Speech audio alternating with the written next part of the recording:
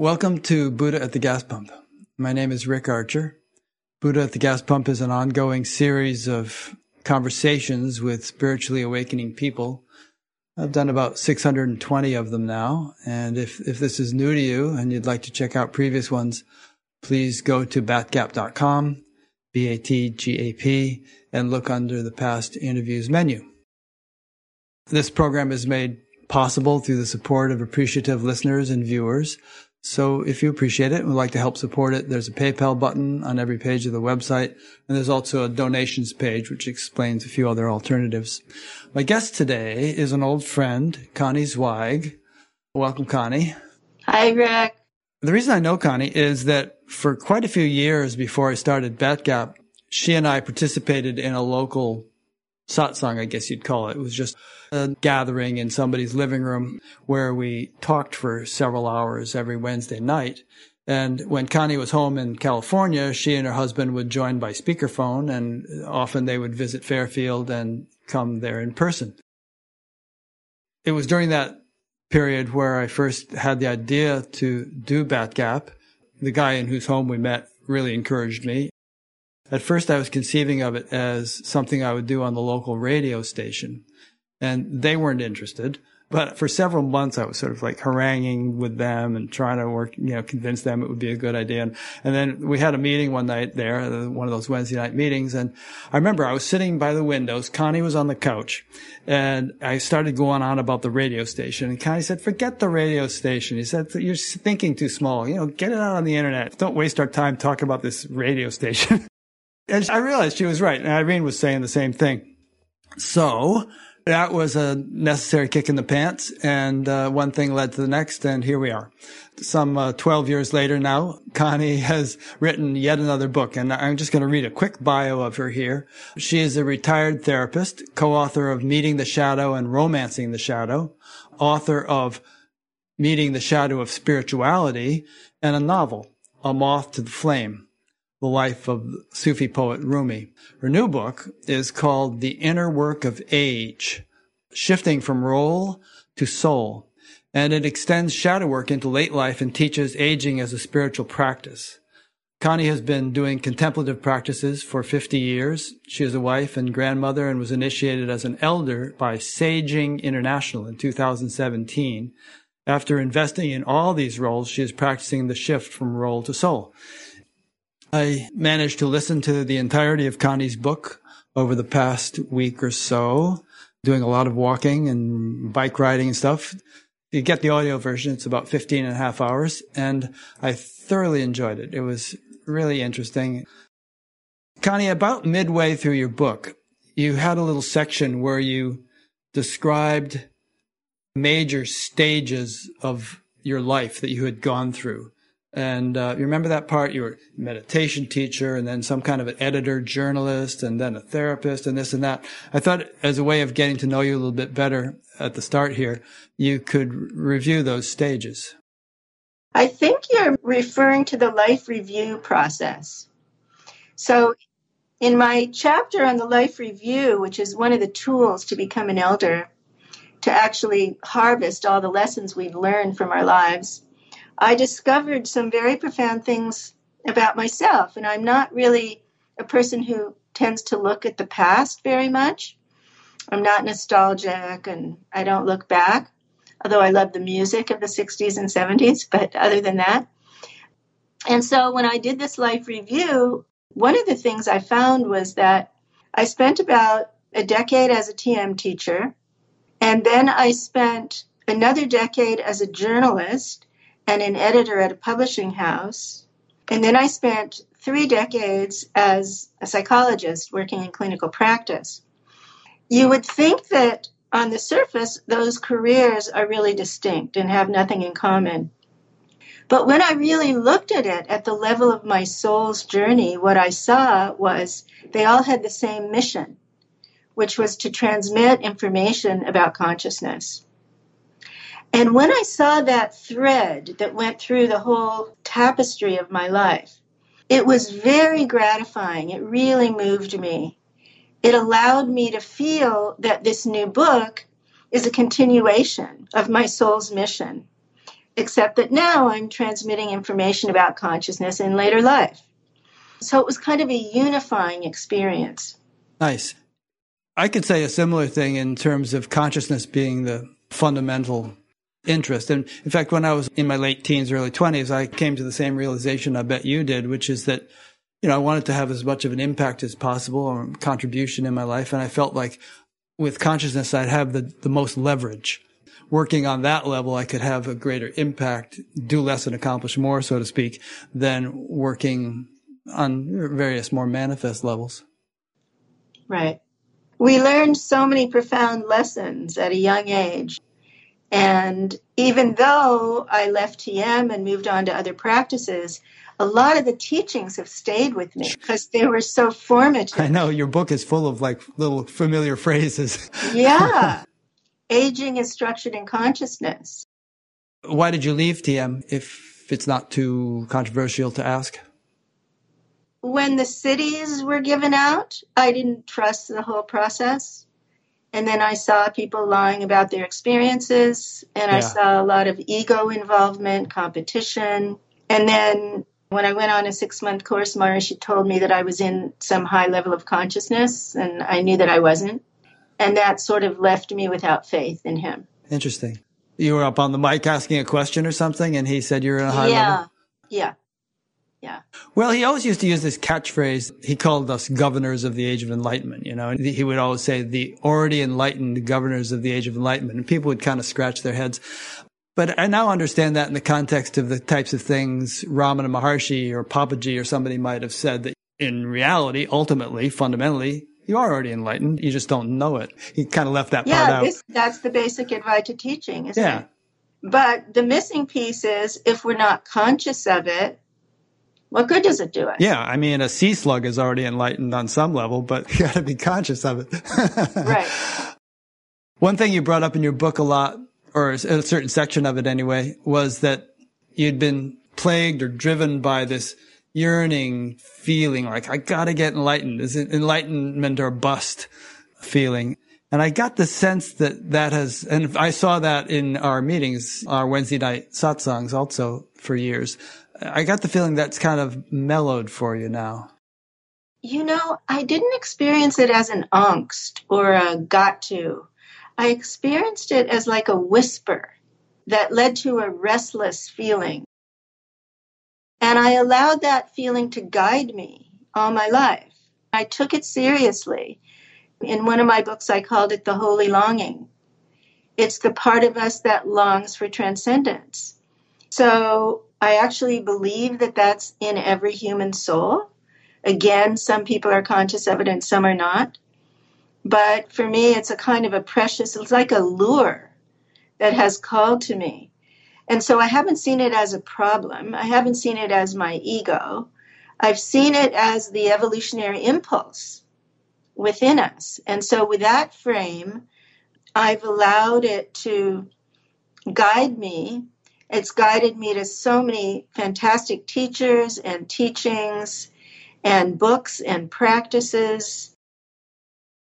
Is it different now? I would say that I have less restlessness now in the level of consciousness I'm in. I have less restlessness now as an elder.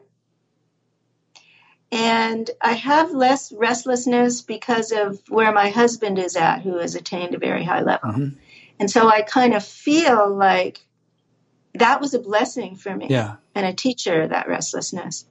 It's interesting because, we hear stories about great saints and sages like the Buddha or Amma or, many of them who basically were just desperate for enlightenment. Buddha nearly fasted to death and did all these other things. And Amma once I think she threw herself into the ocean because she didn't want to live if she weren't enlightened. And, there's a lot of other stories. In the Yoga Sutras, Patanjali says that the yogis who are driven by vehement intensity are the ones that are going to get enlightened the most quickly. So there's that. But then on the other hand, people can struggle and strain. And I was up on the stage one time shooting my mouth off, and Maharishi interrupted me and he said, every day is life. He said, don't pass over the present for some glorious future. And so somehow those two things need to be balanced. Yeah, and I think there's also a quality of attachment that traps us in that urgency.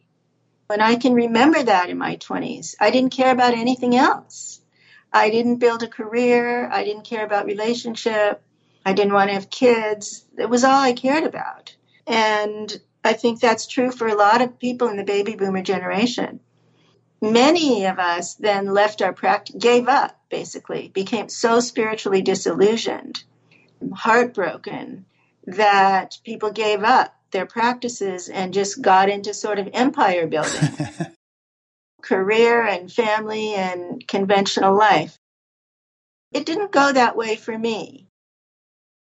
But there is a kind of grasping that's paradoxical, because I think we have to want it in order to hear the guidance. But at the same time, if we want it too much, we can actually block it because our egos get engaged. Ken Wilber made this beautiful point about spiritual bypass, which is his way of saying when we prioritize spirituality, just what Maharishi said, when we prioritize only transcendence, then we bypass our emotional development, our cognitive development, our moral development, our artistic development.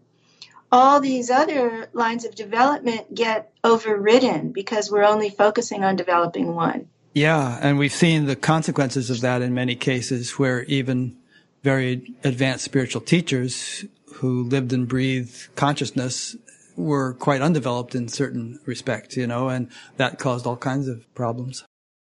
That's what my book, Meeting the Shadow of Spirituality, is about. Because how can someone be enlightened and act out their shadow? That heartbreak for me led me to really research that and try to understand it. And you've started that whole community about spiritual integrity. Yeah, you're a member of that, actually. Yeah. I'm very reluctant to use the word enlightenment because it sort of has this static, superlative connotation. But if I were to use it, it would be referring to Ken Wilber. I would reserve it for those who have developed very fully. I don't know if there is such a thing as all the way, but very fully along all the lines of development. So there's this holistic development, not only deeply established in consciousness or being, but you're ethically sound and compassionate and perhaps intellectually developed, all the different things, according to your individual makeup. But you're not going to be an alcoholic or something and yet claim to be enlightened, which some have done. Right. Chogyam Trungpa Rinpoche famous. drank himself to death, died in his 40s. Chogyam Trungpa. Yeah, there you go. So this is a complicated topic and difficult, I think, to handle for people who hear the word enlightenment. The word is like a Rorschach test. We just project all over it. We project according to our own wishes and fantasies, according to our own knowledge and information, according to our own experience. So it means totally different things to different people, according to our lineage. So there is no monolithic enlightenment that everyone agrees on. Yeah. So I didn't really use that. And then and we won't spend too much longer on this topic because we want to talk about your book about aging, but there is the phenomenon, which I'm sure you're aware of people sitting before a teacher who really seems to glow in the dark and has all kinds of charisma and eloquence and so on.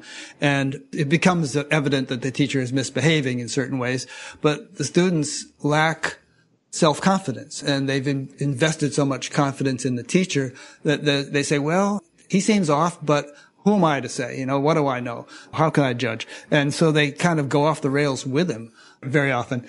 And I say him because it's usually a him. Yeah. Did you see that film about Osho? Wild Country? Yeah, I watched that. Wow, a powerful film. Yeah.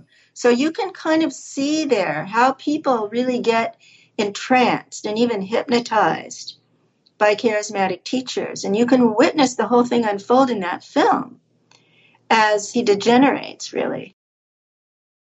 So my position is we need to develop psychologically, emotionally, as well as spiritually. We need to bring our shadow awareness, our self-awareness, our blind spots into awareness as we do our spiritual practices and hang out with spiritual teachers.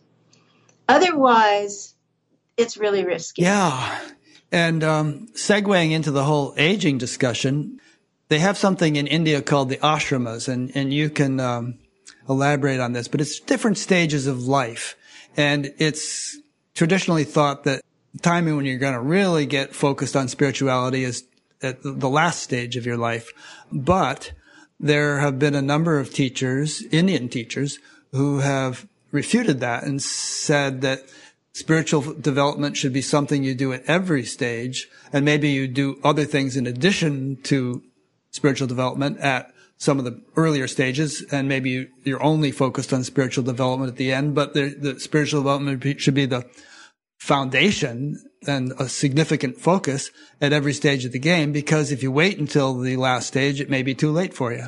You know, the mystical stream of every tradition teaches that late life, the purpose and meaning of late life is spiritual practice.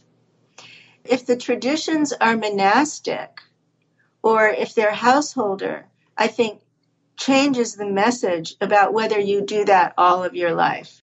In India, that traditional teaching, which I don't think is too current over there anymore, was that first we're students, brahmacharya, then we're householders, we form a family, then we're grandparents, and we kind of begin to relinquish our possessions and live more simply. And then we're sannyas, we are renunciates, and perhaps we leave everything and wander. And so that was the traditional framework, which doesn't really translate into the West unless we look at some Christian monastic traditions, people who enter the monastery later in life and do contemplative prayer and other practices. In Judaism, it doesn't really fit because there's no monastic stream, and a lot of mystical Jews like Hasids are doing practice all their lives, although men only. So each tradition has its own kind of adaptation to this teaching. And I do think, as I said, that there's this risk of starting young, which is that we don't develop in other ways. If we prioritize it too much, we don't develop in other ways. And, Maharishi tried to make a householder practice, but you and I saw how many people were not doing it that way. They weren't meditating 20 minutes a day and living their lives. Right. Well, he had a monastic group, too, called Purusha, and I was on that for 15 years or so. It was held as the ideal. Yes, it was. And I felt very guilty about leaving it because I felt like I'm compromising. I'm not going for the highest as I always have. But I just felt like my time here has finished. I got to move on. And I'd known Irene for 12 years, and we had been my usual line was, well, I love you, and if I ever wanted to get married, I'd marry you, but I'm a monk. I'm going to stay a monk all my life. It was this schizophrenic kind of struggle. Yes, right. Right.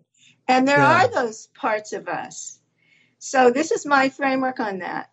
So at some time in our lives, we're living out one part of our personality, right? Because we all have these multiple parts, these pluralistic personalities or psychologies. And we live out these different parts at different stages in the lifespan. So you were living out this monk part, and the married man at that point was in the shadow. It was your unlived life. But when that desire started to shift to be with Irene and live like a householder, then the monk part went into the shadow.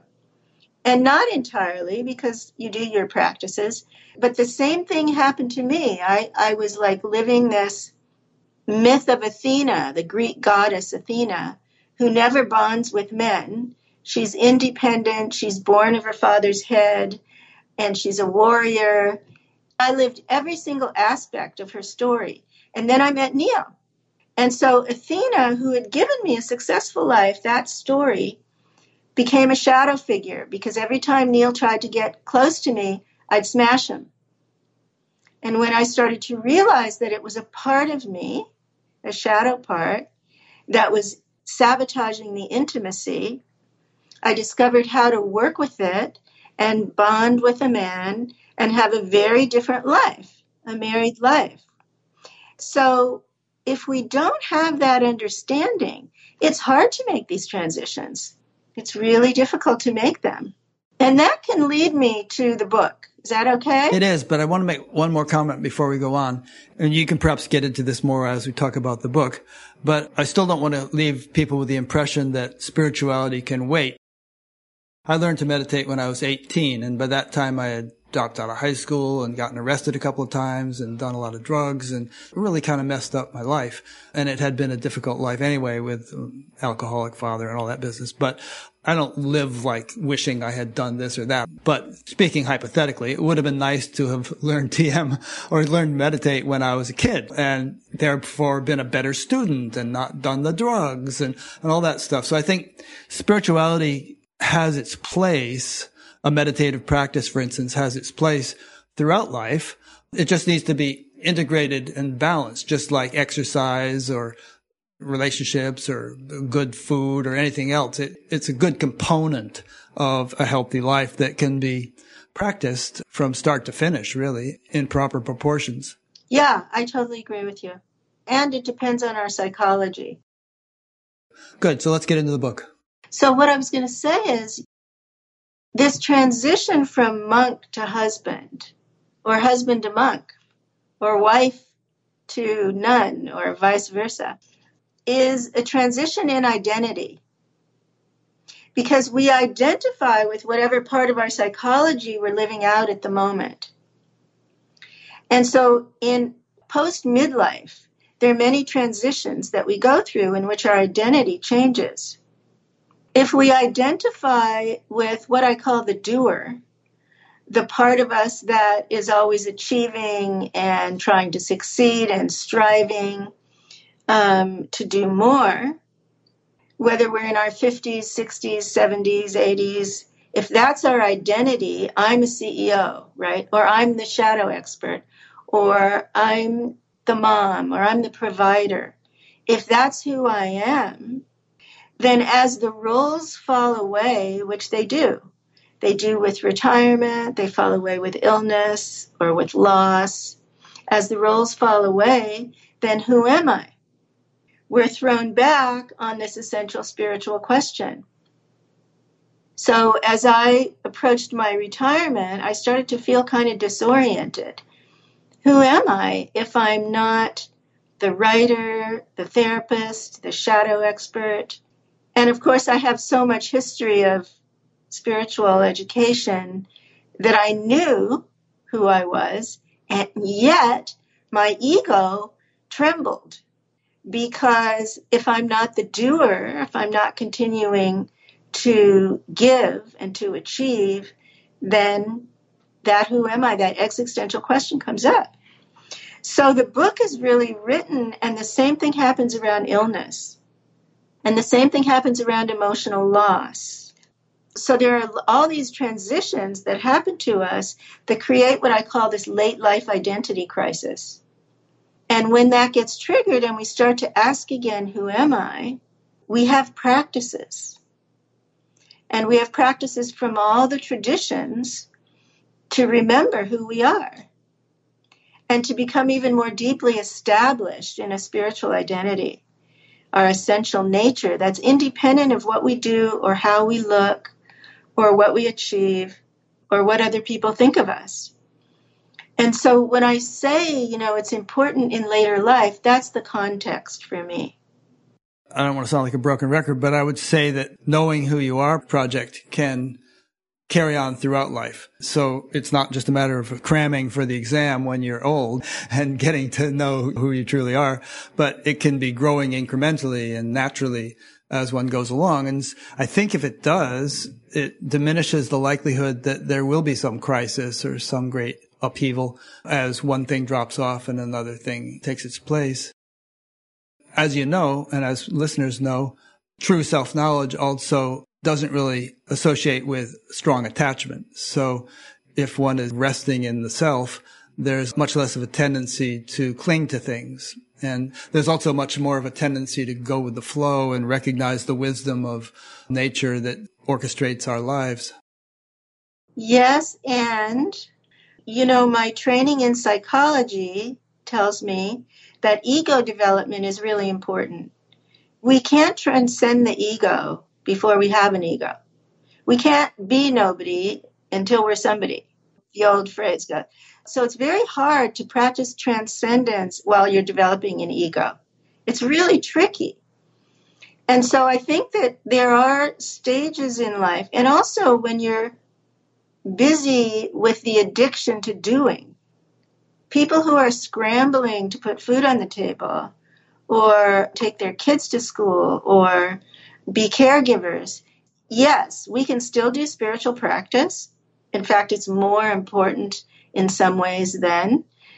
And at the same time, we need to do our psychological work, our emotional work, our creativity. And so where's the time for everything? It's very, it's challenging. Whereas after we stop working for paid work, there's this new longevity now. We have more time than we've ever had in the history of humanity after retirement until death now. And so I've been interviewing hundreds and hundreds of people, and they're all asking, what do I do with this time? Nobody is really guiding them to look within. Nobody is guiding them to a rite of passage for this period of life. And so that's really my hope for the book. My hope is that it's a rite of passage, and that as people walk through the practices step by step, they emerge on the other side really with a different level of consciousness. Well, I think it'll help inspire that. You do provide different practices after each chapter, or refer to certain practices. I remember Shankara in one of his books. Of course, he was a monk, but he was saying, I don't know why I'm harping on this point, but he said, take advantage of your youth. You have a lot of energy. You have a lot of strength. You have good health. You want to be sure to be doing spiritual practice now. You may not have good health or energy when you're older. And yet I would say that obviously there's no guarantee of this, but if you do spiritual practice on a regular basis as part of your routine, and it needn't take as much time in your daily routine as even eating does, chances are your health will be better in the long run. You might have more energy and better health when you're older. What was the lifespan at the time of Shankara? Oh, yeah, you're right. I mean, he lived to be 32 or 33 or something like that. Yeah, in many cultures, 50 more years. It's been the norm to be 40 if you're lucky and before you die. So make hay while the sun shines, but on the other hand, the sun might be shining for a long time. So we have a lot of time to make a lot of hay. Or horses. Good for vegetarians. Well, they're vegetarians. You tell a lot of stories in your book about people who were workaholics or high achievers and so on who did go into a crisis. I remember one guy who was working really hard and he had insomnia and he started having these heart arrhythmias. Remember that guy? He hated the idea of slowing down because he felt like his work was who he was, and people wouldn't respect him anymore if he eased up on it. And, maybe he wouldn't have enough money. He had these really high financial goals and so on, but his health condition kind of forced him to shift gears.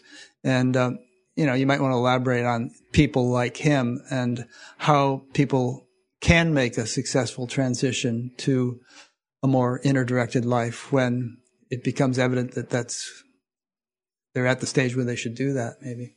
Well, and he was in the conscious aging movement. But one thing that's been missing from this movement is an orientation to the unconscious and the shadow. There's just no other book about that, about how we meet the shadows of age, the unconscious fears and beliefs that we bring to this stage of life, that we've carried throughout our lifespan. One of the reasons I wrote the book is when I found this research out of Yale University, a psychologist named Becca Levy, who spent her whole career studying internalized ageism and how we unconsciously internalize young is good, old is bad.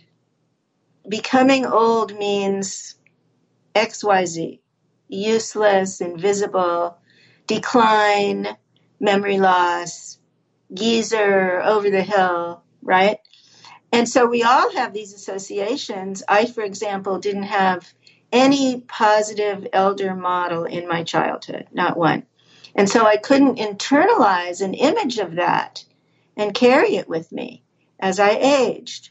So when I found this research and realized, the psychologists found that these unconscious fears and beliefs and attitudes and images affect our cardiac health, they affect our memory, our cognitive health, they affect our emotional, mental health, they affect our will to live, and they affect our longevity. And so these unconscious beliefs in the shadow are shaping how we experience aging. And that spoke right to me because, as with this career studying the shadow and the impact of unconscious process on our daily lives, I just thought, oh my God, this is what I can contribute. And so one of the shadow characters is the doer. And that part of us, like the man you were describing, was identified with his doing, but it was unconscious until he really became aware that that was actually damaging his health. He couldn't slow down. And it's the same with the shadow character that I called the inner ageist, the part of us that internalizes, it's good to be young and it's bad to be old. It's good to be independent and bad to be dependent, or good to be strong and bad to be weak. All these messages that we get. And so as we recognize that we have an inner ageist, we start to pay attention to all the anti-aging messages and buy products and try to stay young. And then when we recognize that we're doing that we're colluding with the social ageism, institutional ageism in the culture, we can do something about it. We can work with that internal part of ourselves. And for me, this is spiritual work. And let me explain that. For me, there's no such thing as separating psychological work from spiritual work. My method of shadow work involves learning how to witness your thoughts.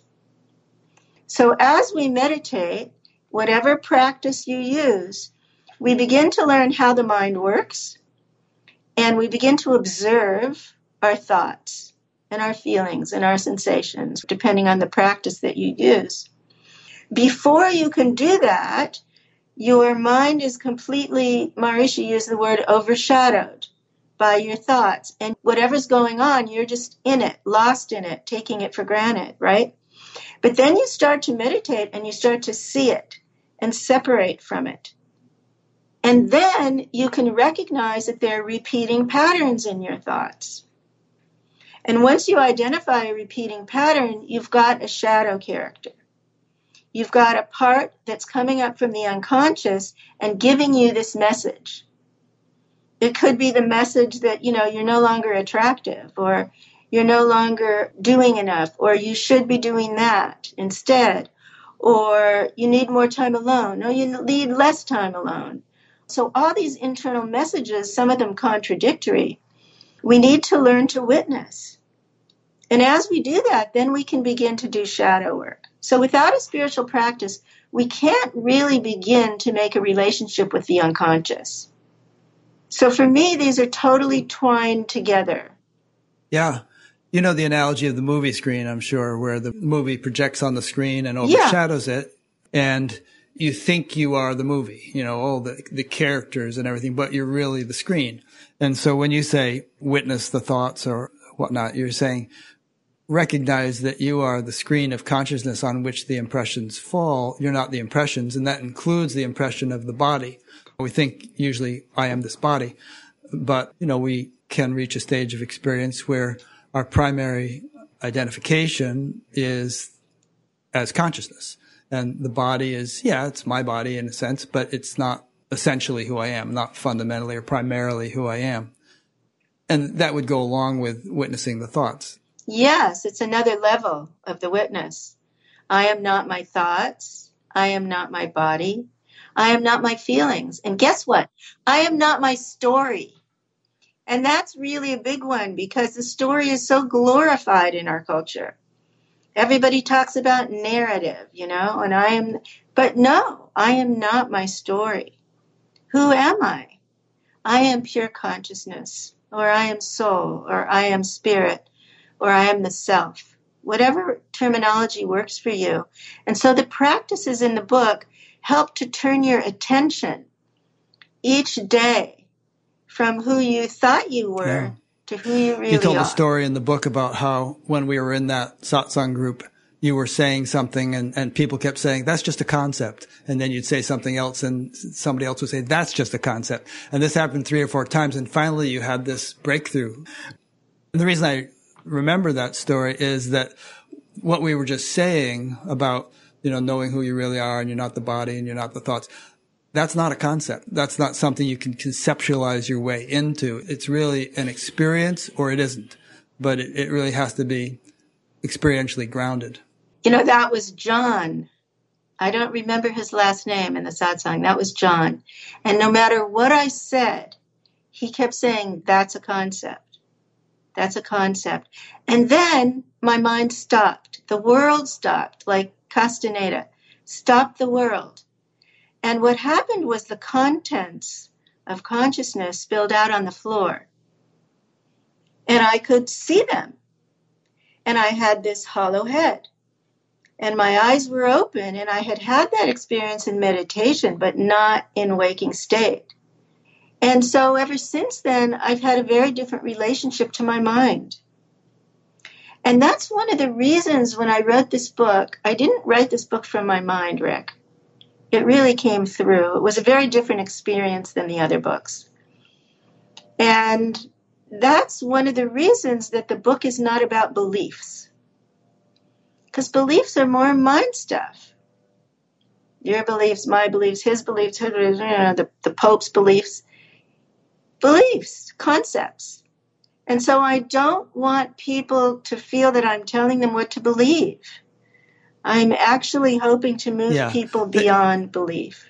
The book doesn't give one the impression that you're trying to get anybody to believe anything. You give them plenty of perspectives to choose from, and you take them all lightly. And, you make it clear that we're talking about a deep experiential thing, because beliefs are just not the foundation of anything. They're just mind stuff, as you say. Right. This is a bit of an abrupt segue, but as I was listening to the book, I was thinking about death, which you talk about in the book. And I was thinking about attachment to the body. And an analogy occurred to me. See what you think of it. If your doctor said, well, looks like you have about a year to live, that would evoke a certain reaction, emotional and whatnot.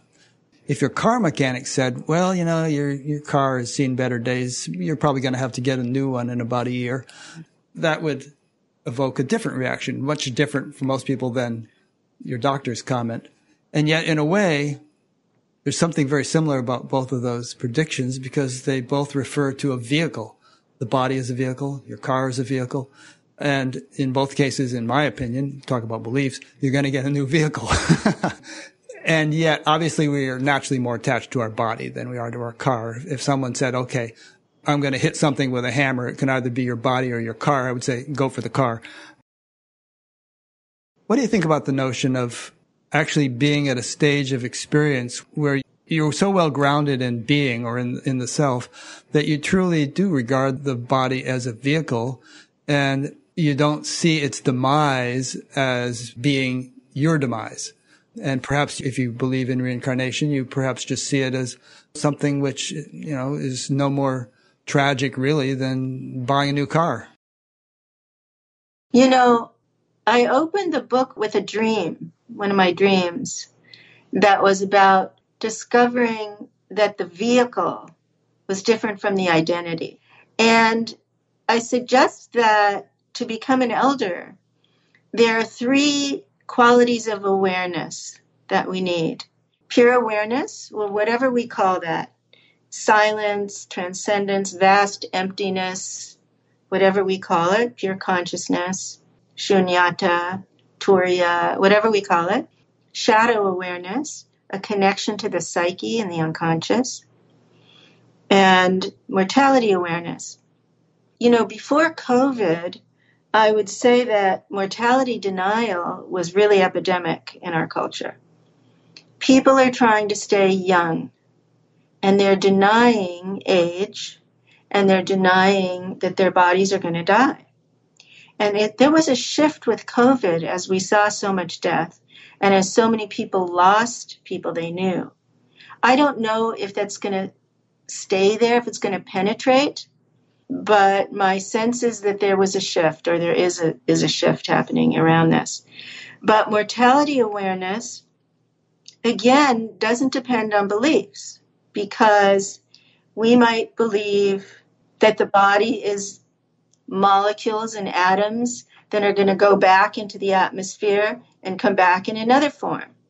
Or we might believe that we're a drop that's going to fall into the ocean and rise up as a cloud. Or we might believe that there's nothing, that nothing's going to happen. The body will be buried or cremated, and that's that. To me, it's not about what we believe about death or afterlife that's important. It's about the reality that this body, my Conniness, will pass. And this body will go wherever it goes. Now, beliefs can come up about what's next, but that's not my point. My point is that what do we do with the time now, knowing that? A woman said to me this week, I'm 67. I'm not thinking about death. I have lots of time. And an 89-year-old man who I know said to me, I don't want to be with those old people. I'm not like them. So what I'm trying to do is investigate that resistance to the age of the body, the chronological age, and what it means to how we want to live now. So when we're 89, we need to be asking, what now? What's really important? If I don't do or say something, will I die with regret? We need to be asking those questions. If we're in denial of mortality, whether it's because of a spiritual belief or a psychological block, doesn't matter. It has the same effect. We won't actually have the alchemical impact on our lives now of recognizing, I need to give forgiveness to that person, or I need to be forgiven by that person, or I need to take up this spiritual practice now, or I'm going to learn to play that instrument that I always wanted to play. A friend of mine said, you might know him, he's 73 and he's written all these books to support himself, and he said, I've got to get to that novel now. I've got to get to that novel because it's the one thing that, if I don't do, I'll die with regret. If we don't acknowledge mortality, we don't get there. I think that friend you might have been referring to was our friend Phil. I was just talking to him about that. Yeah, I didn't want to recently. say that. But he wouldn't mind. Right? It's Phil Goldberg, who's been on Bat Gap, and he's written some great books, American Veda, and he just wrote a biography of Yogananda. Repeat what you just said about when you're 89. So this friend of mine, who's 89, shocked me. He said to me, I don't want to be with old people. I'm not like them. So there's ageism in that, first of all, because he's projecting onto him what he's not owning in himself. But there's also the loss of not recognizing that his body at 89 years old may have a minute, may have a year, may have 5 years, we don't know, but that his time horizon is short. And so he will miss out on whatever his priorities are if he recognizes and acknowledges that. It may be spiritual practice. It may be reconciliation with a loved one. It may be a creative project. He'll miss out if he doesn't recognize that. I don't know about you, but I'm 72 now. I just turned 72. And all my life, I haven't really felt like I was an age of any sort. It's like when I turned 30, that concerned me a little bit. I thought, 30, that sounds really old. I thought about it for a day or two and obviously the body can't do everything it used to do, but that's not me. And I think a lot of times it takes weird turns and twists sometimes, like old gnarly guys will hit on young women or something and think that they're attractive to them. But I think it's a true perception, and everybody has it to some extent, that we are not this body. We are the same person we were when we were 5 or whatever. Well, essentially. we are not our age. I have 72 years of life experience, but who I am, is not 72. Who I am is timeless. But that's not what we're talking about here. It is what we're talking about in terms of shifting from role to soul, shifting our identity from our doing to our spiritual nature. It is what we're talking about. But it's not what we're talking about in the context of mortality awareness and the end of this lifetime and the end of this body. This body at 72 years has a lot less time than it had at 32 years. We don't know how long. It could be 30 years, and it could be 2 years. We don't know. But what does that mean? How can I allow that awareness to really penetrate and change me? So for me, when I really got this deeply, it meant leaving my private practice, beginning to research aging, beginning to deepen my spiritual practice, moving. We downsized our house. I like to say we downsized our egos because we had this huge house in the mountains and we moved to an apartment by the water. But that for me is metaphorical because it's about letting go. It's not just physical, the move. We let go of our possessions. We let go of our furniture, our stuff. We let go. So there are these transitions that don't happen if we deny our mortality. So it's like we don't open an invitation. That's what it's like. We don't open an invitation to a new stage of life. And we can't become an elder. We can't move from heroic ego, or let's say hero, to elder without this inner work.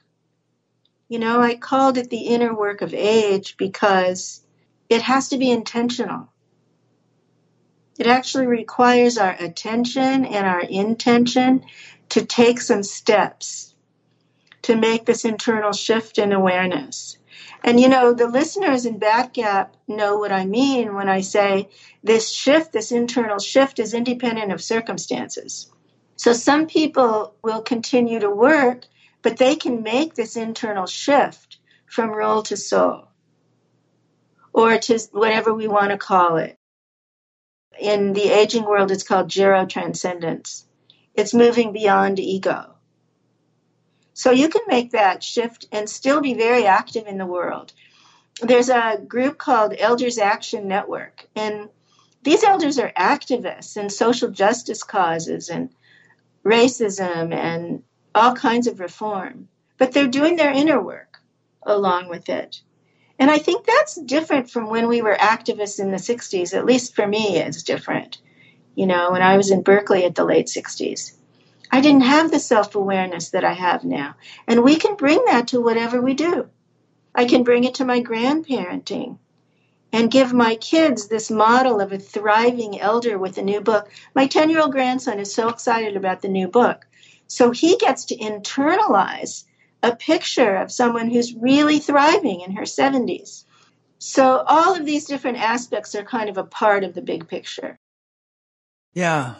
Remember, Amma often says that we should live like a bird perched on a branch that could break at any time, meaning that we should be aware of our mortality. And your next breath may be your last, even if you're young.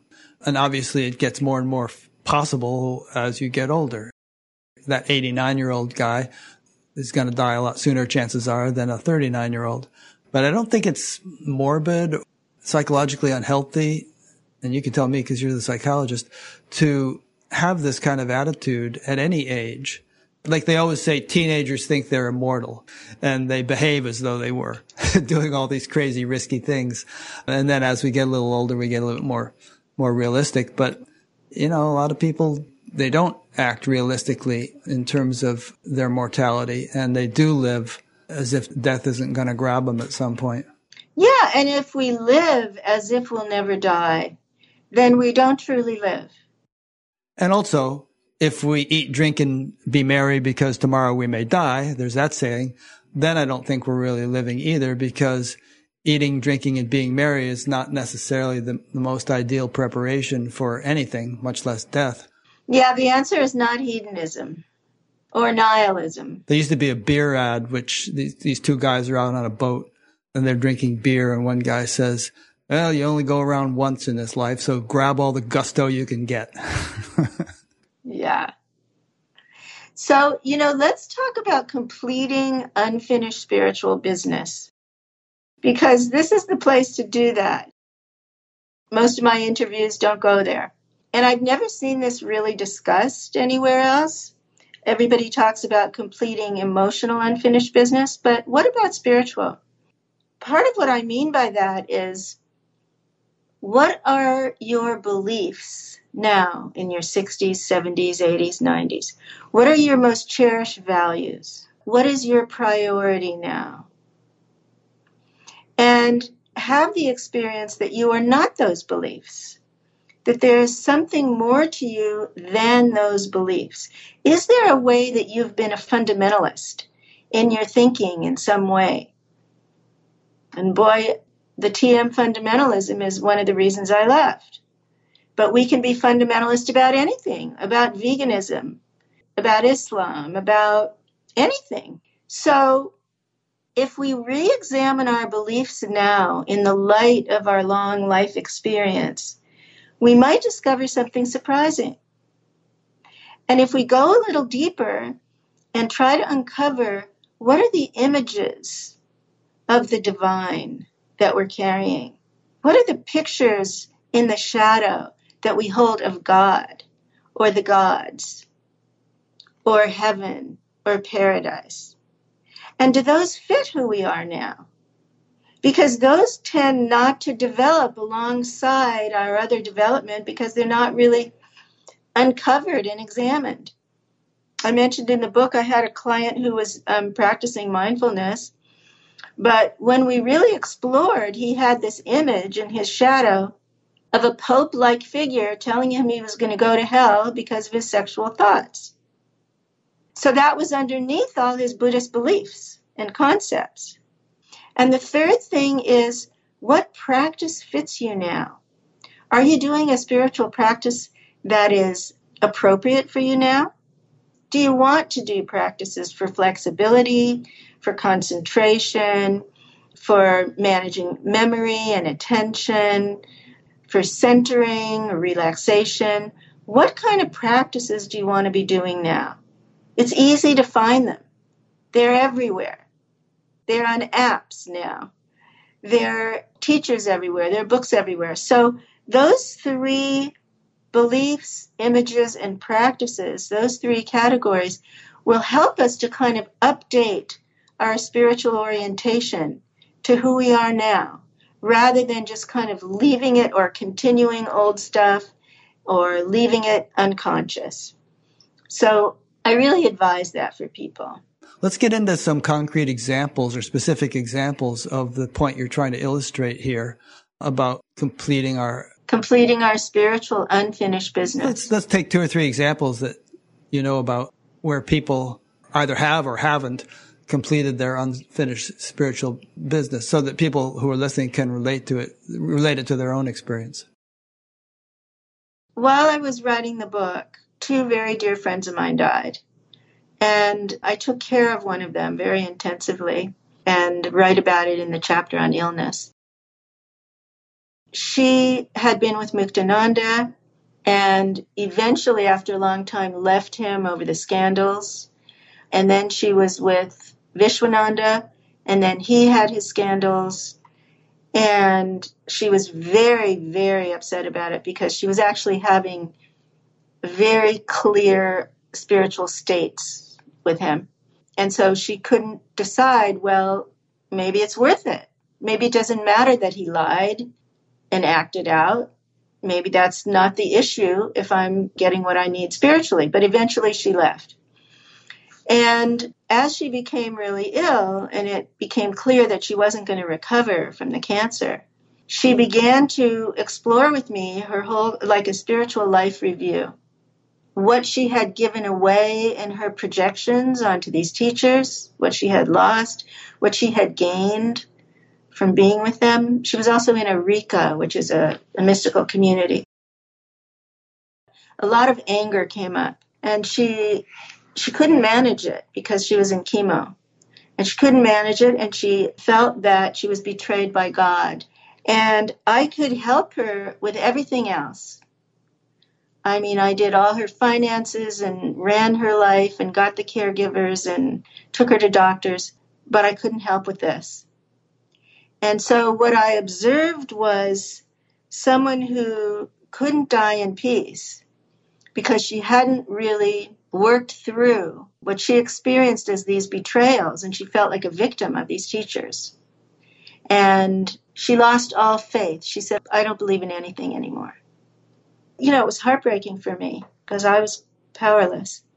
So my sense is that we all have a lot of unfinished business in all kinds of ways, in all kinds of arenas. And maybe there's no such thing as resolving all of it. It's never going to be perfect in our psyches, right? It's just not going to really be tied up in a nice bow. But there is a way in which we can put attention on it and examine what we could do differently, how we feel about it now, what we need to reclaim. My book, Meeting the Shadow of Spirituality, is basically about looking at spiritual projections and how to reclaim that power for ourselves, or that consciousness, or that charisma, or that love. And my friend didn't do that work. She was very strong. She was a very independent person, really smart, really quite evolved. And yet she died really unhappy. And so I think it was a teaching for me to just kind of advise people to get clear about what you doubt. There was another woman, I was with her when she was dying, and she was Catholic all her life. And she looked at me and she said, what if none of it was true? So I'm just suggesting that there's a kind of an inner work here that we don't get any guidance for in our culture. I mean, maybe there's some people who are spiritual directors who help people with this when they're ill, but I've never had any experience of anyone helping me with this. So that's kind of what I'm talking about. It's in the context of impending death, but it's also in the context of the life we have left and how to really enhance the quality of our spiritual life that remains if we don't drag that long bag of garbage along behind us. One thing that comes to mind with regard to these women you mentioned is that from my perspective, my belief system, if you will, when they did die, they were pleasantly surprised. And they probably found that they had actually done very well in this life, focusing as they did on spirituality. And I think when people cross over, they do have a life review and they have a much broader perspective on things than it's possible to have when you're embodied. In my own experience, things have changed for me over the decades, and I feel very inner-directed or self-referral or something now.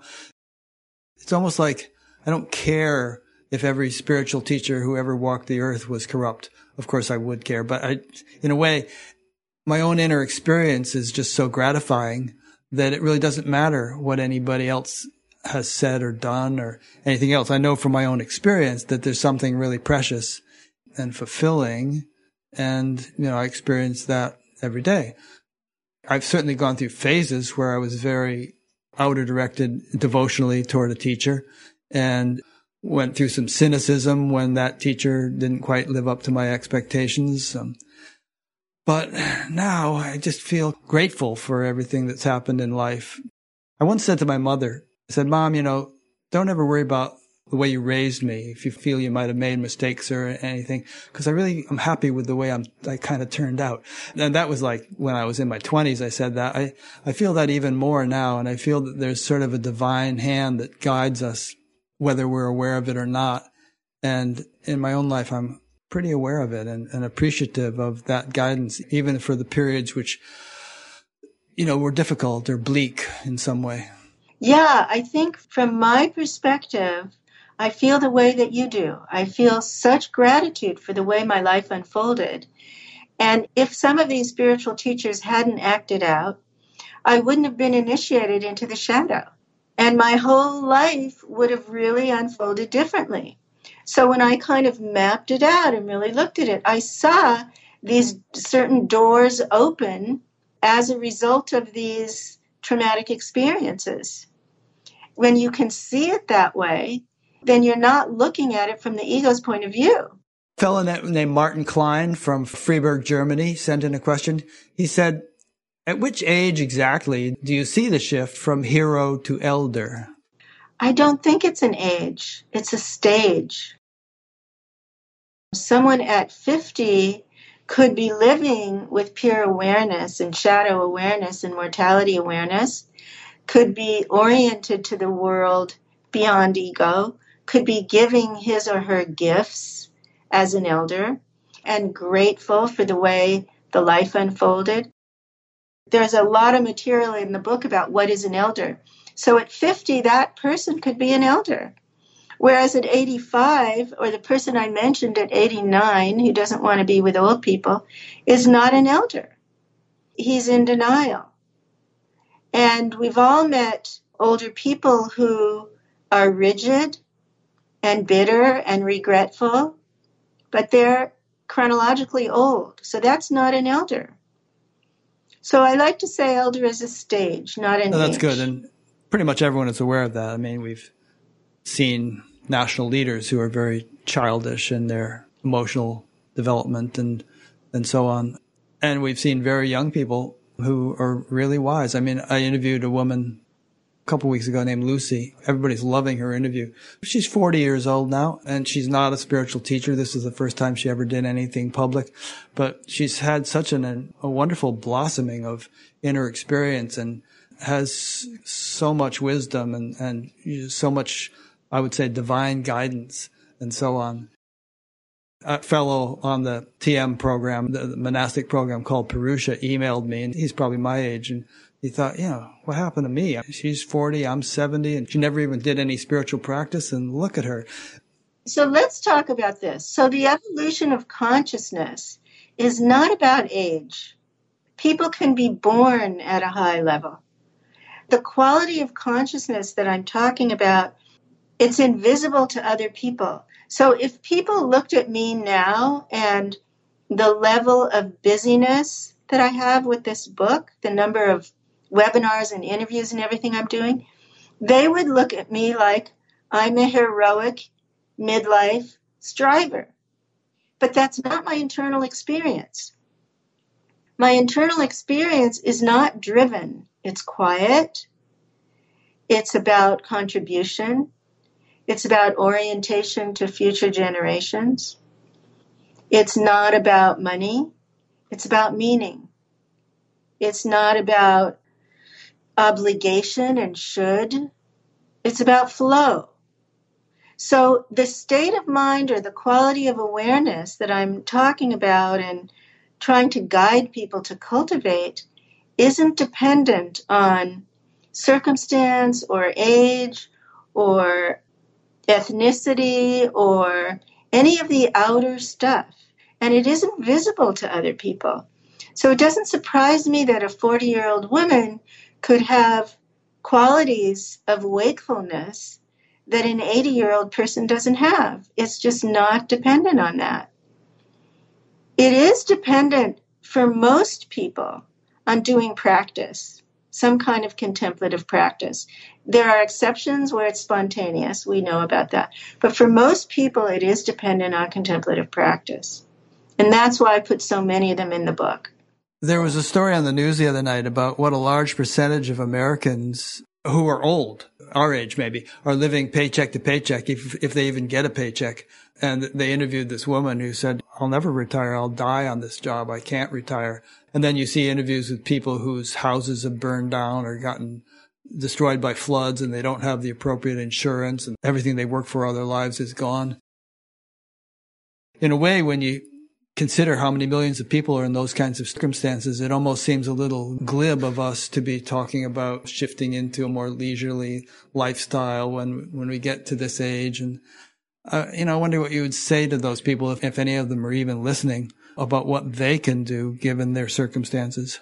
Well, I know this sounds a little bit idealized, but what I'm trying to say is that this internal shift is independent of circumstances.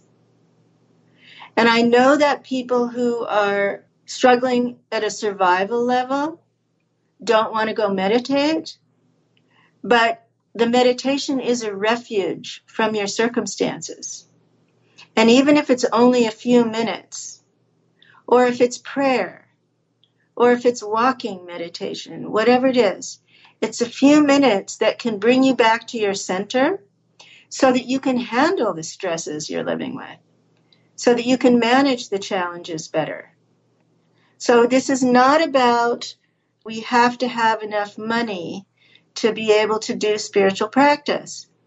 It's about a state of mind that's available to everyone, regardless of circumstances. Yeah.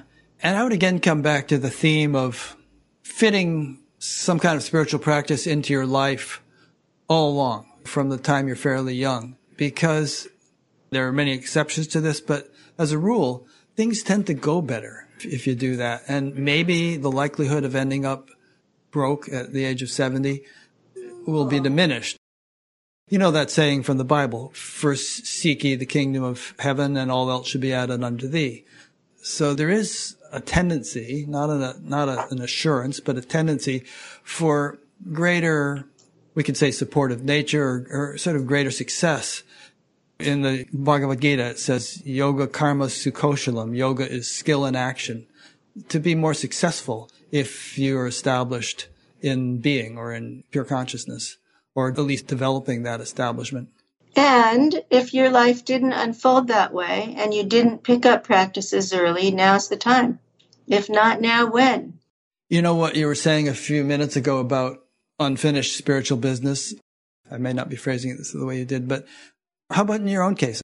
If you were to die tomorrow, would you feel any regrets, or you missed something, you should have done something you didn't do, or you're not finished, anything like that? I don't feel a lot of regret. I have this sense of possibility for more spiritual development for myself because of the man I live with. I mean, I just live with this really high guy. And so I see every day what that's like. But I also don't sort of engage my ego about competing or envying or any of that. And at the same time, it's aspirational for me. So I'm experiencing something with this book that I didn't experience with my other books. Romancing the Shadow, I was in my 40s. So now I'm in my 70s. And because of social media, I'm in a constant dialogue with my readers. And every single day I'm getting appreciation and gratitude from people. And that's been so fulfilling for me. So in some ways, I'm completing my ego's story. That's how I look at it. The book has a chapter on life completion. And what that means very different things to different people. And I feel like I'm completing the ego's story with this book. That there's a way that I'm being received, or my teaching is being received, that I've never experienced before. And the training that I had to become an elder was so precious. The practice of doing the life review gave me this profound gratitude for how everything happened. So I'm feeling I'm not complete today, but I can feel the movement there, Rick. I don't feel tugged by regret. I don't feel pulled to the past. Because I'm very connected to the collective in a profound way, I do feel the disturbance in the force. And there's a lot of psychosis out there now. A lot of disturbed people and a lot of paranoia, and that's very disturbing and sad for me. I was trained by Al Gore years ago as a climate reality leader. And so for me, that's the number one crisis right now, climate and voting. And my connection to those two things, I'm as active as I can be. I'm really sad that that's what's going to be left to my grandkids, those two issues. So I feel more incomplete in relation to the collective issues than my own. Well, those aren't going to resolve in your lifetime. A couple comments on what you just said. In my own experience, and I'm really not just making this up as like I'm hanging on beliefs, but I just feel it so viscerally and so intuitively that life is such a continuum, and it far exceeds the lifespan of this body. And whether this body dies tomorrow or 30 years from now, it's not obviously in my hands, but I really trust in the sort of divine wisdom of things, the divine orchestration. And I fully feel that I'll continue. What was that song from Titanic? My heart will carry on, or something like that. I've interviewed so many people and read so many books and so on about near-death experiences. And I just feel like life is a continuum that just goes on and on and on. I'm sure you've talked to our friend Harry Alto about that, and who's been on Batgap 3 times, and we've had some interesting discussions. But I guess the reason it's worth just dwelling on this is that although we don't want to make too much of a fuss about beliefs, it seems to me that if a person has the orientation that I've just described versus the orientation that this is me, and when this dies, that's the end of me, it seems to me that would have that would make a big difference in how they viewed their life and what they felt about death. And it would be a very different orientation, don't you think? Yeah, it is a different orientation. I have a psychologist stepson who's a scientist, and there's only the material world for him. That's all there is. And I look at it as a level of consciousness. That is a stage of development where there is nothing beyond the material world. That's a stage, and many people go through that stage. Some people get stuck there. But rather than sort of devalue it, I look at it as a stage. I wouldn't even necessarily say that he's at a lower level of consciousness than somebody who believes that there's life after death or anything. It's really hard to judge levels of consciousness, but no, it's not beliefs, it's experience. I see, right. He hasn't experienced a lot of transcendence. Right, or any. Yeah, I guess that's why you and I feel the way we do. If you add it all up, have literally spent years sitting in the transcendent over the past 50. I don't know, I've calculated it's at least 6 years for me, or 7 years, something like that, sitting there with my eyes closed. And that definitely, it grounds you in something that you can't shake. You wouldn't want to shake. Yeah. And people who haven't had that experience have no idea what we're talking about. They have no idea. It's like, have you eaten curry? You've eaten curry or you haven't eaten curry. And you can't imagine it if you haven't eaten it. So I believe that a lot of the craziness that we're seeing in the culture right now is about consciousness. And that in some ways it's a regressed stage that's happening now. It's an earlier, more primitive stage of consciousness that Trump elicited. And we don't know what's going to happen as a result of that. But it's all out of the closet now. There's a bunch we can talk about on this topic. I'm reminded of that quote from Senator Daniel Patrick Moynihan, who said, "Everyone is entitled to his own opinions, but no one is entitled to his own facts." So whatever the situation regarding anything, regarding life after death or COVID or who won the election or anything, there's a certain reality to that situation that doesn't hinge upon anybody's opinion. And it seems to me that spiritual aspirants should want to kind of align themselves with the reality of any situation. And what I see, and this kind of will perhaps get us into this new topic you just raised, is that there's a tendency in society at large and also in the spiritual community to divorce oneself from facts. Who was it? Kayleigh McEnany or one of those people. I remember she was talking to Chuck Todd or something, and she said, well, these are alternative facts. And he said, what? Alternative facts? What are those? In fact, if anybody's listening, there's going to be an interesting webinar in 2 days with the Association for Spiritual Integrity on the importance of discernment on the spiritual path. And if you miss it, it'll be up there permanently. You can go there and find the link. But I really feel like discernment or discrimination or being able to separate truth from untruth is critical on the spiritual path, particularly because the finest levels of realization actually involve discerning self from non-self at a very subtle level. And if you can't even do that at a gross level, what hope have you of being able to do it at a very, very subtle level? Yeah, it's a path of yoga. It is. Discrimination, right? It's a main path of yoga in India. And if our minds are just jumbled and full of noise, we can't discriminate the truth from the non-truth or the relative from the absolute. I mean, we can't discriminate if our minds are full of paranoid feelings or misinformation or so there's no discrimination. And you and I are both aware of the cult phenomenon. We were just talking about Wild Wild Country, and we've witnessed various cults. And as you know, the way it works with cults is you don't just snap into cult mentality overnight. It's incremental. It progresses stage by stage by stage, and you don't snap out of it overnight either. And, you're talking about how there's this sort of craziness in society right now. I think that somehow or other people have, perhaps because of social media, you've probably also watched The Social Dilemma, that documentary. People have somehow slid into this alternate universe of seeing things. It would be nice if somebody could wave a magic wand and everybody would come back to their senses, but I don't know how it's going to happen. It's going to take a while. Well, I think it's also related to what you were describing as the lack of a social safety net. There are people in desperate circumstances now in the healthcare system and food and housing and terrible lack of security.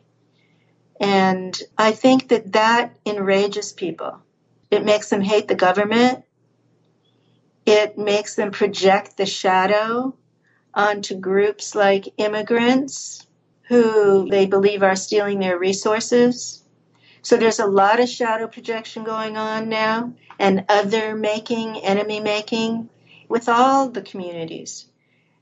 For me, I'm just trying to kind of transmit something for every generation. It's not just for baby boomers, but it's something for all generations about how we can cultivate self-awareness and how we can use these years we've been given really well to do inner work, to be contemplative, and how we can make this internal shift in identity from role to soul, and that as that happens, we can give back to the common good.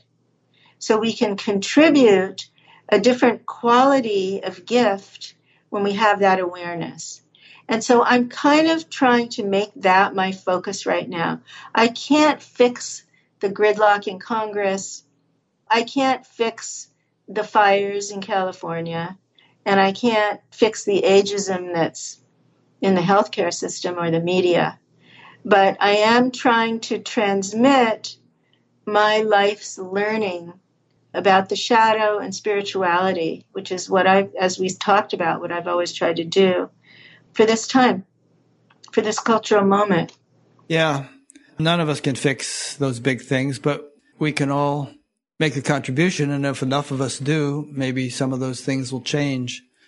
Big changes have happened before rather abruptly, like the Soviet Union collapsing or the Berlin Wall falling or various other things like that. Yeah. And perhaps a tipping point is reached in collective consciousness through enough people doing something that we don't see the shift coming, but when it comes, it's quite abrupt.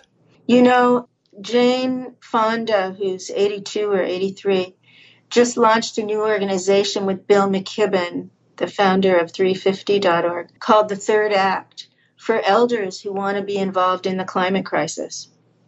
There are many, many elders who want to be contributing, who want to find a way to share their life's learning and their gifts and their abilities and their talents to solve some of these problems. So for people who are listening who have that inclination, who may be more extroverted and not so drawn to the inner work, there are lots of groups doing that now, and you can find community in these groups. Elders Action Network, Saging International. You can find community there of like-minded elders. Some are doing spiritual work and some are not. Some are doing political and moral work. But I think that that's a really important thing to add on to our spiritual perspective. ConnieZweig.com. What's on my website right now are all the workshops because I'm teaching a lot, and they're all online. Teaching workshops related to this topic of aging? Uh-huh. Let's dwell a little bit more on this topic of what's going on in society. Like you mentioned that voting and climate were your main two issues on a larger scale. As we know that in a lot of states, efforts are being made to make it more difficult to vote. And the people who make those efforts are also inclined to doubt that climate change is a problem, are also less inclined to get a COVID vaccine. Consequently, death rates are quite high in such states. It's an interesting phenomenon. Perhaps the death rate is compensating for the voter suppression. I'm not sure. It's level of consciousness. So if everything hinges on level of consciousness, if that's the ultimate fulcrum, through which society moves or laws are made, the obvious question is, well, what can we do to improve the level of consciousness? I think you and I have been thinking that for 50 years and have been doing what we can. But also there's a theme that's come out in this interview that the way we are educated and the values that society holds and the advertising that we're bombarded with all the time really does not prepare one for any stage of life properly. It often sends us distracting signals as to what's valuable, but it certainly doesn't prepare us for the end of life because it's been drummed into us for a long, long time that we shouldn't get old. What was that ad I sent you the other day where it said, we can't avoid getting old, but we can avoid looking old, which of course is absurd because, we can only postpone looking old slightly. I'm rambling a bit, but I just want to say one more thing. If I look at a picture of Mother Teresa or this friend I had in Fairfield who lived into her 90s, they had such beauty in their faces, even though they were all wrinkly, that they didn't look old to me. They looked wise. When I think old, I think handicapped in some way or compromised in their ability to radiate and enjoy life. But these women and many other people we can think of, Nelson Mandela and others, they just didn't look old. They glowed with life and their very appearance inspired people. When you think old and you think crouched or crippled or handicapped or debilitated, that's your inner ageist. Now, some people's bodies will go that way, but more and more, our health span is catching up to our lifespan. And many people are older adults now who are not declining and who are doing fabulous things.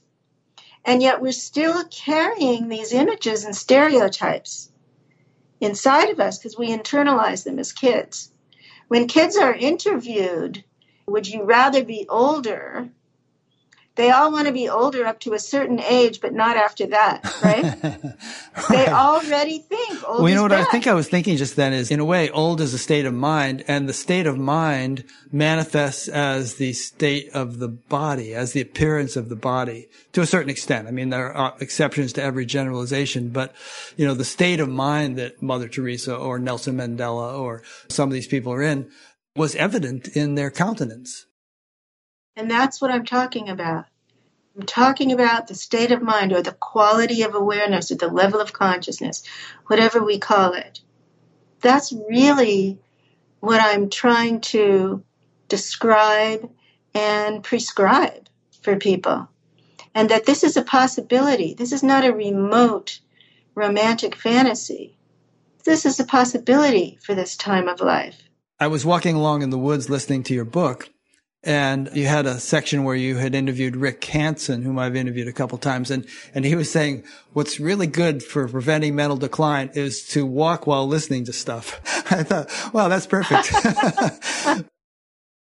Yeah, because the body and mind are kind of both being stimulated together. But there was also a section where you outlined a number of things, which if you did all those things, they would keep you sharp. And are you talking about the brain? Yeah, I think it was mostly about the brain, but there were like a half a dozen different things. I wonder if you could tick those off from memory.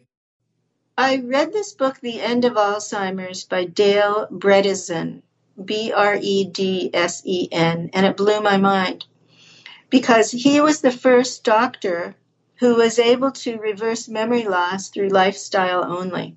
And he's now done it with hundreds of people. And so I put myself on that program. And there were some differences. He has women taking hormones, and I didn't do that. You know, there were some differences, and there were other supplements that I take that he didn't include. But basically, my brain feels like a 15-year-old brain. It was really startling what happened. And so I put it in the book because there's this epidemic of memory loss now. When I ask people in interviews what they fear most, it's Alzheimer's.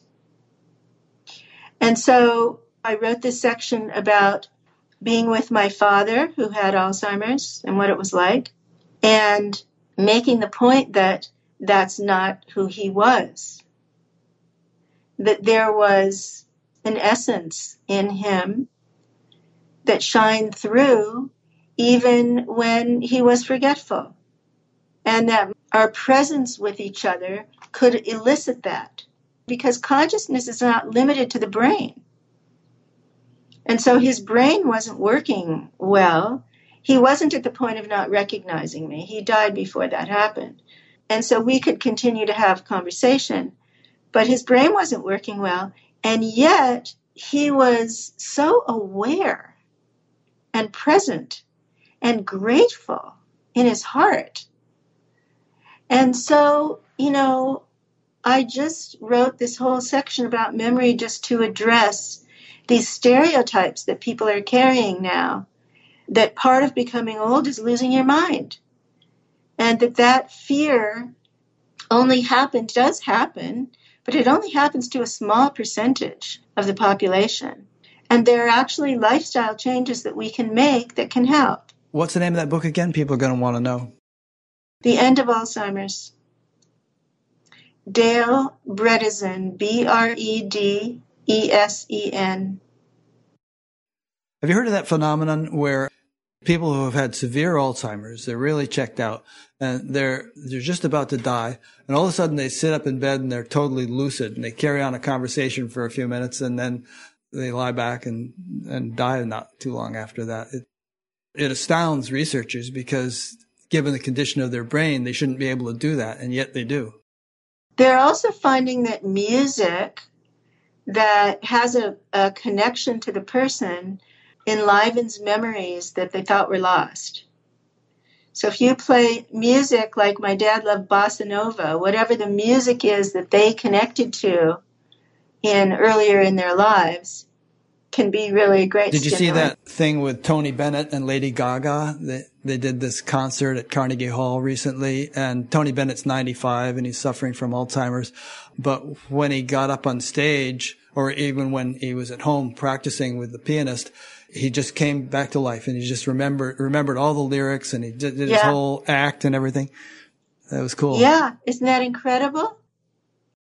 Well, the theme of the book is how to shift your identity from what you do to who you are. And there are practices for doing that.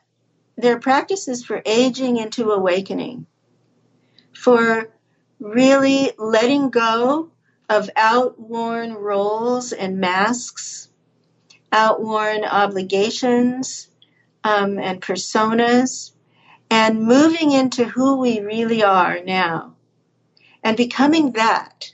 And how do we embody that? How do we live that in our daily lives? And whatever name you give to that, doesn't matter to me. The language doesn't matter, just like the beliefs about it don't matter.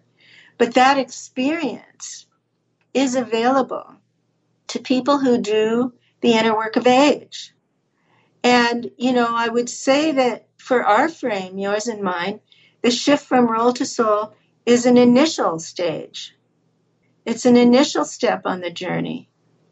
It's not the highest level of consciousness we can reach, but it's the beginning when we identify with pure awareness or the self or the soul, whatever we talk about. The term role to soul was not coined by me. It was coined by Ram Dass. And so I want to give him credit. I borrowed that. And I remembered it from decades earlier when I was working on the book and realized that's the shift I'm talking about. And so I borrowed it from him. And that's what people seem to be intuitively recognizing in the book. Oh my God, that's what I want. I want to shift from my doing to my being, from my roles or my masks to who I really am. And there's a part of us that intuitively knows that's not who we are, that intuitively has always known being a mother is not all of who I am. Being a provider or a CEO or a writer, that's not all of who I am. And I have to let go of that now. So who am I? And how do I discover that? And whether you feel a resonant with a lineage, like Vedanta or Sufism or Judaism or Christianity, you can find these practices in your lineage. And if you don't feel that, you can explore things like Bat Gap and find practices that fit who you are now and age into awakening. Good. There was one point in your book at which, I don't know if lamented is the right word, but there was a little bit of feeling like I had always heard about this unity consciousness, just being oneness, being one with everything. It almost seemed like a bit of regret that you hadn't experienced that yet, or you felt you hadn't. Is that still a thing, or? I think that's in the section on life completion. And I asked a number of people what that looks like for them. And it was, very different for different people. For me, it's about that. It's about higher stages of awakening. I feel good about my level of consciousness now, and I know there's more. And so it's my intention, when things slow down next year around the book, because I'm scheduled through January, when things start slowing down, it's my intention to do more practice and have more focus on that. I'm looking forward to that. I'm really eager for that. And I would say, just speaking personally, I don't sweat it. When I look at a tree, I don't see myself. Some people say that's their experience, but I'm just not worried about it. I just sort of feel like all is well and wisely put, and whatever experience, I'm doing a pretty good, solid spiritual practice and focusing on this kind of stuff all the time.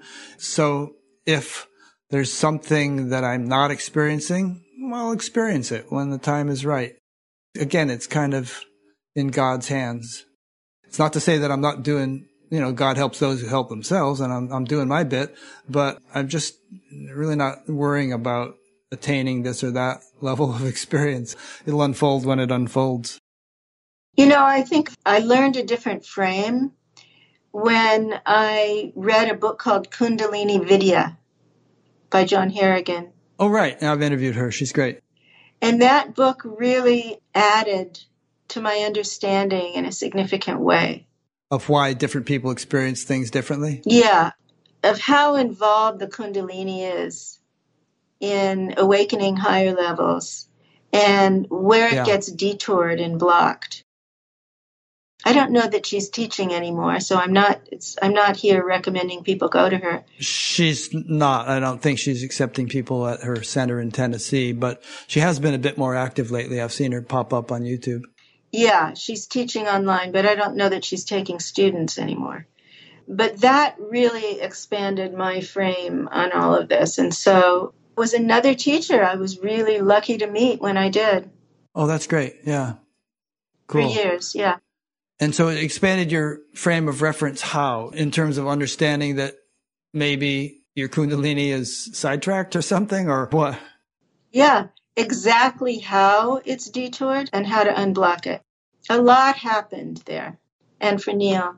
So I think the sense of it all unfolded in the way it was supposed to, like you feel, that is a great gift at this stage of life.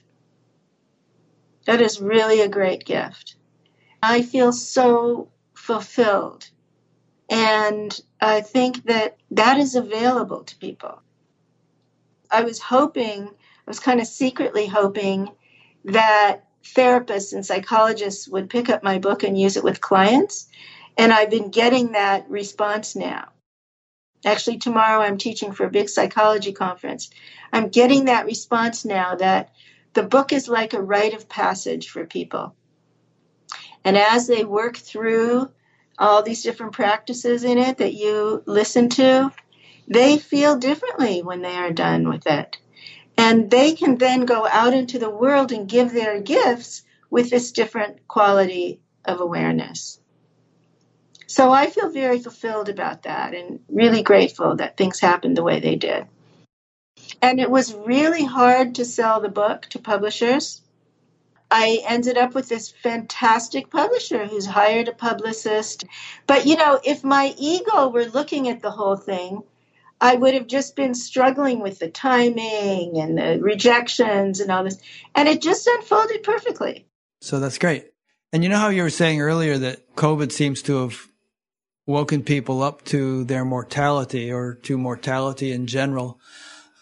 Perhaps we'll see a lot more of those kinds of things, not necessarily pandemics, but a lot more things where there's a big shift in collective consciousness where people start seeing things differently, including aging. I mean, the fact that you're now speaking to a conference of psychologists about this topic, which you might not have been able to do a few years ago, even if you'd written the book then, but now they're receptive to it. So, there could be a big shift where all kinds of receptivity to things open up and different ways of appreciating things. In fact, even spirituality itself could become, well, it's gotten a lot more mainstream since the 60s, but it could become like way more mainstream. Let's hope so, Rick. Okay, here's a question that just came in. It's a little late in the game, but I'd like to include them. So this is from someone named Gabriela Shizaf in Israel, wondering, what is your definition of need? And is there need in soul? I never really thought about that. I think what I would say is what I said earlier, which is that the soul longs for transcendence. It's the lover that longs to join the beloved. It's the part of us, the little bit of God that longs to join God with full awareness, like Atman and Brahman, or in Judaism, like the sparks that were distributed into the world. I'm talking to Gabriela. So if there's that spark in us that wants to come back to the source, is that a need? I would say it's its nature. It's its nature to desire that. It's its nature to return to the source. Need, I tend to think of as more human and more personal. This is the part of us that wants to move beyond those personal needs to something greater. That's a good answer. Couldn't have answered it better myself. So thanks. So we're at about the 2-hour point. Is there anything else that, we really should have talked about that we didn't? Thank you so much for listening to the whole book. Oh, I loved it. And I'm so glad to reconnect with you. Listeners can reach me on my website. My email is conniezweig@gmail.com. If you read the book and you want to send me a comment or a question, you're welcome to do that. Don't send me clinical questions. I'm not doing therapy anymore. And listen to Batgap. It's fabulous. And since you've announced your email address, I will put it on your page on Batgap, because somebody might be driving while they listen to this and they say, what was that email address? I forget it. So I'll put it up there as well as a link to your books and to your website. Maybe one day we'll get the illustrious, elusive Neil on the show. Yeah, I can't get him out of the closet. Yeah, I remember when I was first starting this, Tom Trainer said, okay, Ricky, now here's Neil. Neil was sitting next to me on the couch. Interview him. And Neil was like, I don't want to do it. Yeah, gotta wait till he's cooked. Stick a fork in him and check. Okay, thank you. Thank you, Rick. Yep, see you again in person one of these days. Sending love. Love to Irene. And thank you and love to all the people who have been listening or watching this.